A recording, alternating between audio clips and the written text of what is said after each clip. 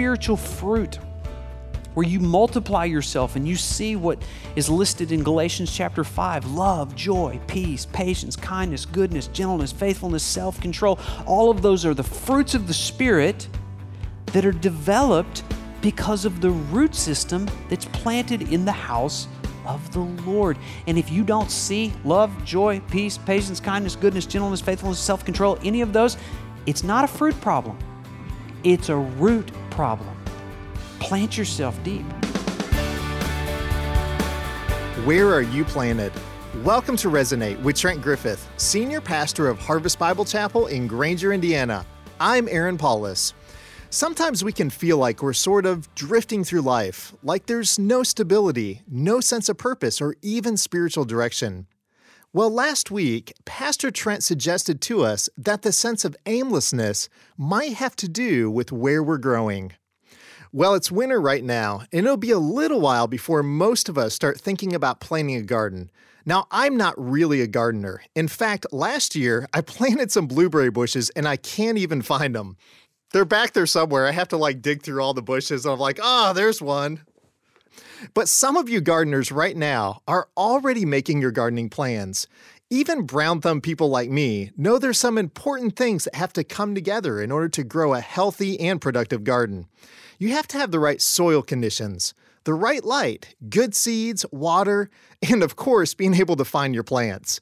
Well, keep that in mind as you listen to the second part of Pastor Trent's message, Planted in the House of the Lord. Here's Pastor Trent. A few years ago, Joshua Harris wrote a book called Stop Dating the Church. It's a great analogy, isn't it? Thinking about the love relationship that Christ has with the church. How many of you guys remember the first time you laid eyes on your future bride? Remember that? You better smile as you lift that hand, guys. Remember that? Remember that? It's like, hey. You stopped dating other people, right? And maybe that's what you've done here this morning in a relationship to the church. It kind of looked attractive from the outside, and so you kind of flirted with it a little bit, and you kind of expressed your interest. But then you entered into this dating relationship. You stopped going to other churches, okay? Because I'm dating this one, right? But there's no commitment. There has to be a point at which you declare your intentions, announce to the world, we are married, okay? We are in this for better, for worse, richer, for poorer, sickness and health, forsaking all others, as long as we both shall live. Get it? It's a commitment. And that's why we emphasize the relationship that Christ has with his church. It's exactly what he's done. He's committed his life to it. He laid down his life for it. He loves his bride. He's never giving up on her, as ugly as the bride is at times. He has committed to wash her and to clean her and make her more radiantly beautiful than she was when he met her. That's what Christ is doing. And so in response, we as the bride respond to him with a reciprocal commitment. I'm committed to you the way you're committed to me. Now, if you are married and you've exchanged those vows, you've declared your intentions, you put a ring on it, you know there's one more phase here. It's making babies. All right? Now, at that point, you start multiplying yourself because healthy things multiply, right? Now, I want to be sensitive to those of you that struggle with infertility and you're married, you'd love to have babies, and for whatever reason, it's not happening. 1 in 6 couples are kind of in that. But when the bodies are healthy, it is the natural overflow of the marriage to multiply. And all of a sudden, these new creatures show up that are dependent upon you. These disciples make baby disciples, and they turn into adolescent disciples, and you have to hold their hand, you have to instruct them, sometimes you have to discipline them, and it is messy at times. And that is what is keeping some of you from committing to the church, is because you know how messy it is. You showed up here this morning kind of bruised and beaten from whatever other church you came out of. Now listen, you need to go deeper. You may need to go deeper here, you may need to go deeper there, but stop church hopping and plant yourself, root yourself in the house of the Lord. Your relationship with Christ will go no deeper than your relationship with the local church. I'm calling you deeper. You say, I don't know. And I know what the excuses are out there. I've heard them all. Here's 5 excuses people give for not being a member of the church. Number 1, the roof will fall in on me. Have you ever heard that? Really? It's not. What you're actually saying is, I don't believe God loves me. I'm so bad that somehow to be connected with His church, He would hurt me. That's just a wrong view of church, and it's a wrong view of God. Other people would say, the church is full of hypocrites. That's why I don't join it. And just think about that statement. What you're implying is you're not one. If you do find a church that doesn't have hypocrites in it, please don't join that one. You will ruin it. Because you are just as much the hypocrite as anybody in the church. The only difference is the people planted in the church and the people outside the church is the people in the church realize we're hypocrites. We're trying to get better by the grace of God to clean us up. We admit our hypocrisy and we need God to go to work in our lives. So why don't you come and be a part of the process of the Recovering Hypocrites Association called the local church, all right? So other people would say, no, the reason they want me to join is because they want my money. That's why they want me to join. So what are you saying? What you're saying is, I want my money. I'm not going to give anything that I make to anything other than that which serves my purposes. Really? That's what your life's about? Listen, what we're doing here when we pass that offering bag or you give online or you text to give, what we're doing is we are prying our greedy little fingers off of that which God has graciously given to us to prove that my heart needs to let go of stuff because that which I give has a tendency to grab hold of me. And so I give it not because the church needs it, I give it because I need to let go of stuff that can wrap itself around me and strangle me. And if you don't understand that, then you need to go deeper. When people throw in, what we're saying is we're so grateful for what God has given us. We give back a portion to Him to fund His work in the local church so we can reach people like you who don't ever give anything. That's how great this church is. It's spending its money to try to get this message to you, to invite you to go deeper into relationship with Him and His church. Other people say, I don't believe in organized religion. I hear that. Anybody ever heard that? I have a standard line when people say that to me. So you believe in disorganized religion? That's what you believe in? Is that what you want to be a part of? Listen, a body is organized. Have you noticed? It has some symmetry to it. It has some vital function. Every member is different. A body is organized. Who'd want to be a part of a disorganized body? That would be weird. And so a healthy organism is one that is organized for functionality. That's what a body does. It's organized. And other people would just say, I'm just too busy. I don't have anything left to give. What you really mean is, I love other things more than what God loves best. Soccer, school, recreation, day at the lake. I mean, there's 1,000 things, and they're all good, and they're all things that should be appropriately enjoyed. But those who have planted themselves in the church understand not only do I need this place, I enjoy this place. It's the thrill of my heart to connect with others that are giving their lives for the mission that God is on. So what would happen if you were to become planted in the house of the Lord? I want to give you 4 things and we'll be done. Here it is. First of all, my rhythms would revolve around God's presence. Those who are planted in the house of the Lord, their rhythms revolve around God's presence. We're going to see that here from Psalm 92. Look at verse 1. I want to share a secret with you about reading the Psalms. Do you see verse 1 in Psalm 92? How many of you notice there's a line above verse 1? And so don't start with verse 1, start with the prologue, which says this in Psalm 92. A psalm, that's helpful, a song for the Sabbath.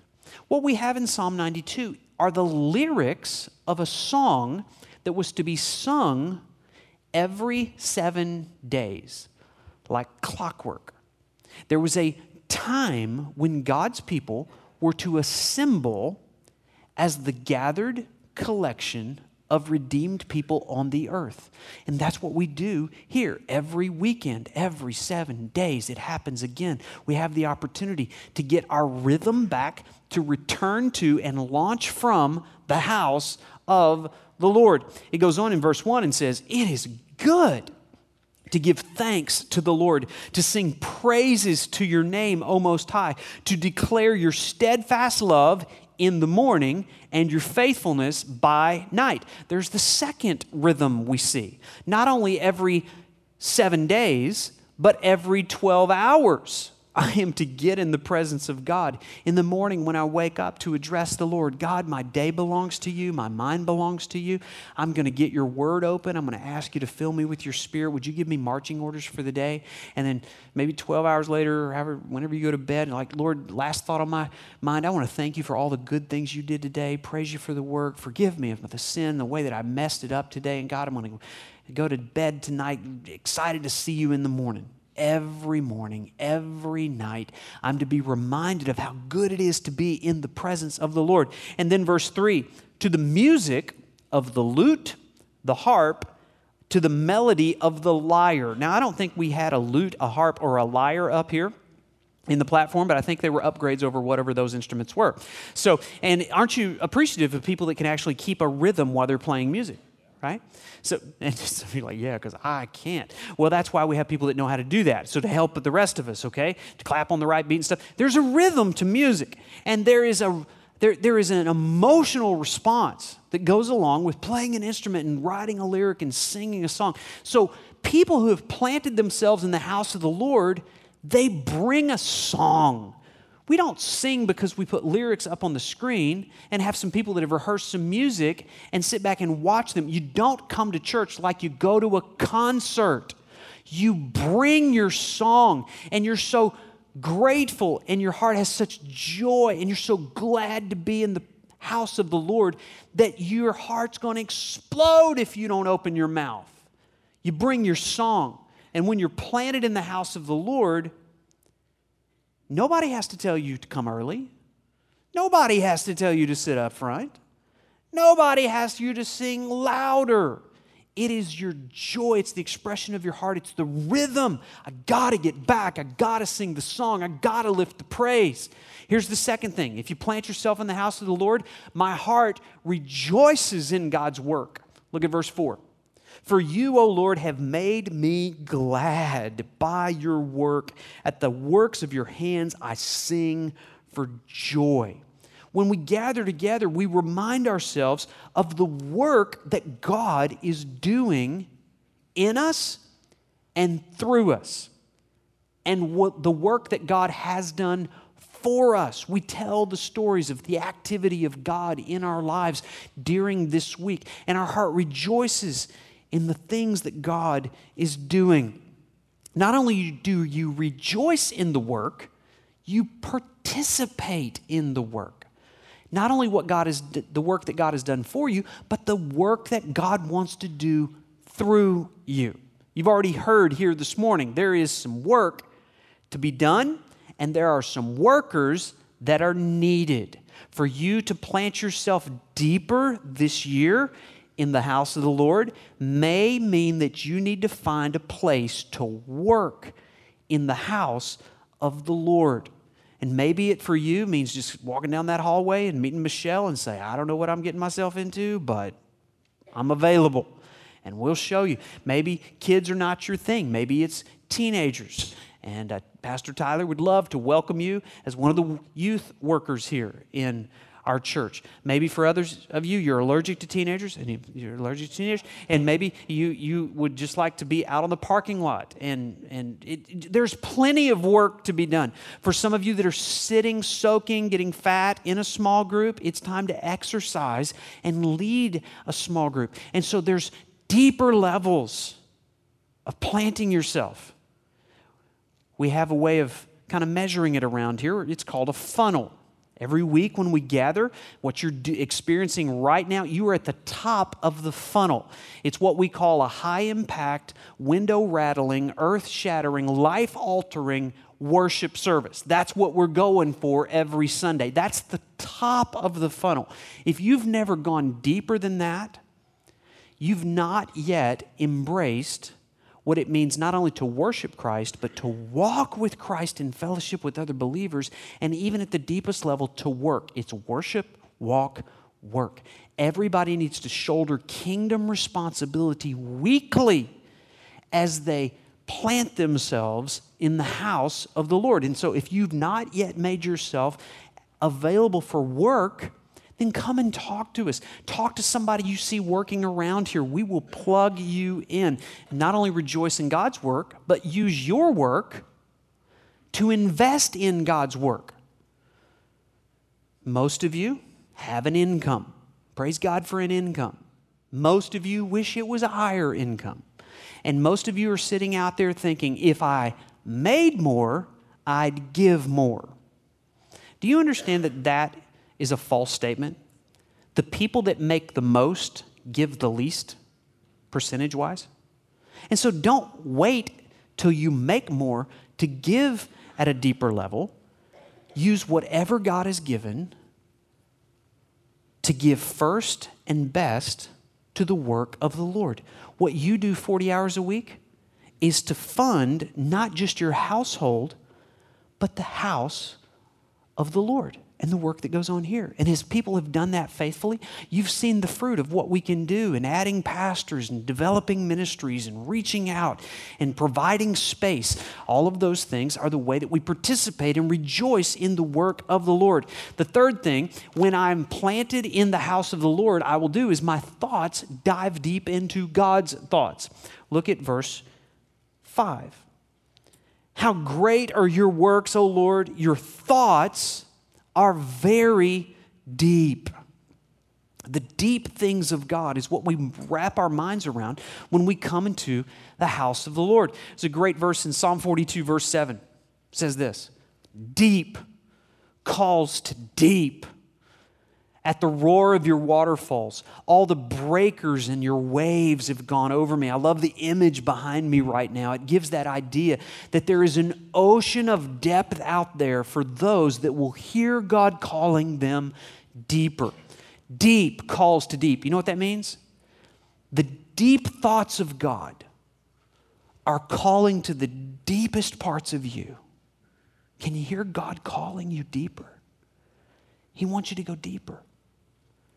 Don't just think about shallow things and shallow realities. So what do we do when we come to church? Let me suggest that you bring some things when you come to the house of the Lord. Number one, bring your body. That will help you get here, okay? Bring your body. Everything that God's going to give you is going to come through your ear, your eye, the work that you're going to do it with your hands. And so you got to bring your body, make your body available. Bring your body, but secondly, bring your song. Don't wait for the songs up here. Bring a song in your heart so that you can erupt when we finally sing together as the gathered body in the house of the Lord. Bring your body, bring your song. Number three, bring your Bible. Why? Because that's where we find the deep thoughts of God. Bring your Bible, bring your brain, and contemplate the deep thoughts of God. And then finally, bring your brokenness. Look at verse 10. You have exalted my horn like that of a wild ox. How many of you brought your horn this morning? You have a horn coming out of your head right now. Like, what in the world is that talking about? What's a horn? What? I have a horn? What? You may not even understand that. Let me ask you this. How many deer hunters do I have out there? Any deer hunters? How many of you have shot a trophy buck? Anybody? How many it is your lifelong dream to even see a trophy buck? What is a trophy buck? It's horns. I mean, these incredible horns. And what it displays is maturity, strength, and majesty. And God says, that's what He wants to do in you. He wants to bring maturity, strength, and majesty from you. Then notice this. You have poured over me fresh oil. Oil had a lot of different purposes in the Old Testament. I mean, you have to think about it. You could use oil to polish those horns on an animal, maybe for display. You would use oil for medicinal purposes in a time when there weren't antibiotics, but it could have a healing effect as an ointment. Oil would have an anointing purpose. It was used in worship to signify that God had set this person apart. But maybe the most practical use for oil was it was fuel. Before a time of electricity, the only light you had was a lamp that was fueled by oil. And so he's using that analogy of what happens in the house of the Lord. I am fueled. I am refreshed. You see, when you plant yourself deep in the house of the Lord, my life displays and is energized by God's life. There is a freshness. What happens in the house of the Lord is we come and we bring our brokenness and we bring all the baggage and the damage being kicked around all week long, and we come into the house of the Lord to be refreshed and refueled. God wants to give you fresh oil. Ever drive by a road sign that look like that? Every time you see it, you should pray. Like, Lord, I need it. I need fresh oil right here, right now in my life. I need refreshing. How many of you are exhausted? You're exhausted. I mean, because of what you did all week long. Hopefully this experience in the house of the Lord is fresh oil. Not only does it bring freshness, it brings flourishing. Look at verse 12. The righteous will flourish like a palm tree and grow like a cedar. They are planted in the house of the Lord. They flourish in the courts of God. Flourishing talks about this life that flows out of you because of the life that is in you. It reminds me of Psalm 1 that talks about how a man who delights in the law of the Lord and meditates on it day and night will be like a tree planted by the rivers of water, and it yields fruit in its season, and its leaf doesn't wither. In everything he does, it prospers. Your life just flourishes. No matter what the trials and the heartaches and the money shortages is, at the deepest part of you, there's a calm, there's a joy, and there is life, flourishing. Not only flourishing, but fruitfulness. We saw that. Look at verse 14. They still bear fruit in old age. Why do they bear fruit? Because their roots have been planted in the house of the Lord, and it nourishes and feeds them. Spiritual fruit, where you multiply yourself and you see what is listed in Galatians chapter 5. Love, joy, peace, patience, kindness, goodness, gentleness, faithfulness, self-control. All of those are the fruits of the Spirit that are developed because of the root system that's planted in the house of the Lord. And if you don't see love, joy, peace, patience, kindness, goodness, gentleness, faithfulness, self-control, any of those, it's not a fruit problem. It's a root problem. Plant yourself deep. And notice the last one is faithfulness.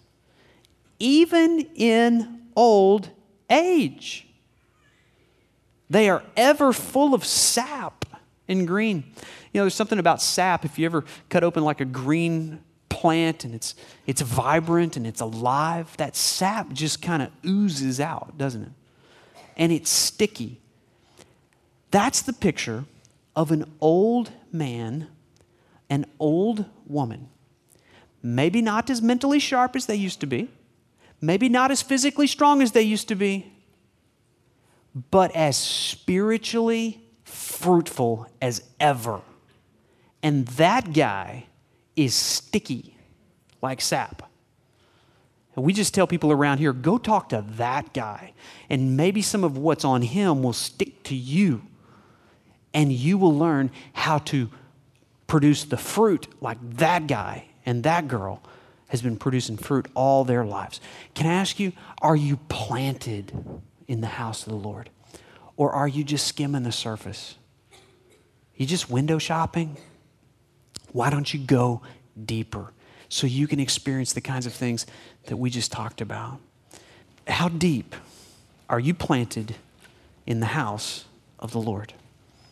What's your excuse? You say, man, I got nothing left to give. Maybe you're serving your guts out, and the Lord would just affirm to you, you know what? There's spiritual fruit. There's faithfulness. Rejoice in that. Rejoice in the work of the Lord. But could it be that your commitment to school, to sports, to career, to family, you've got a deeper commitment to those things than the things of the Lord? Why don't you open your heart to Him and just tell Him, Lord,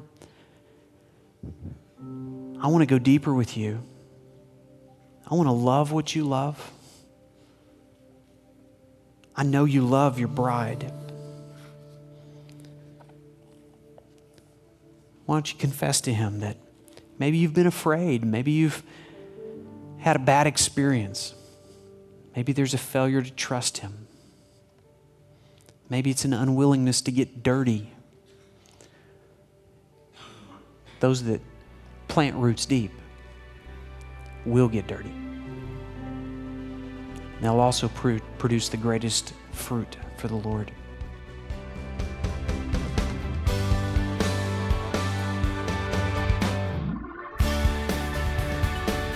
Ephesians chapter 2, verse 10 says that God's children are actually His masterpieces, created in Christ for good works, works that He has prepared in advance for us. Now that's pretty incredible. But as Trent Griffith has been explaining, living with that kind of spiritual intentionality takes a deepening relationship with Him. It also takes being planted or rooted in the house of the Lord. So how about you? Are you planted in a local community of believers who love the Lord and encourage you to grow? I hope so. It's the kind of environment that will spur you on to produce lots of God-glorifying fruit and give you huge amounts of joy in the process. On the other hand, maybe you're missing out on that kind of depth when it comes to church.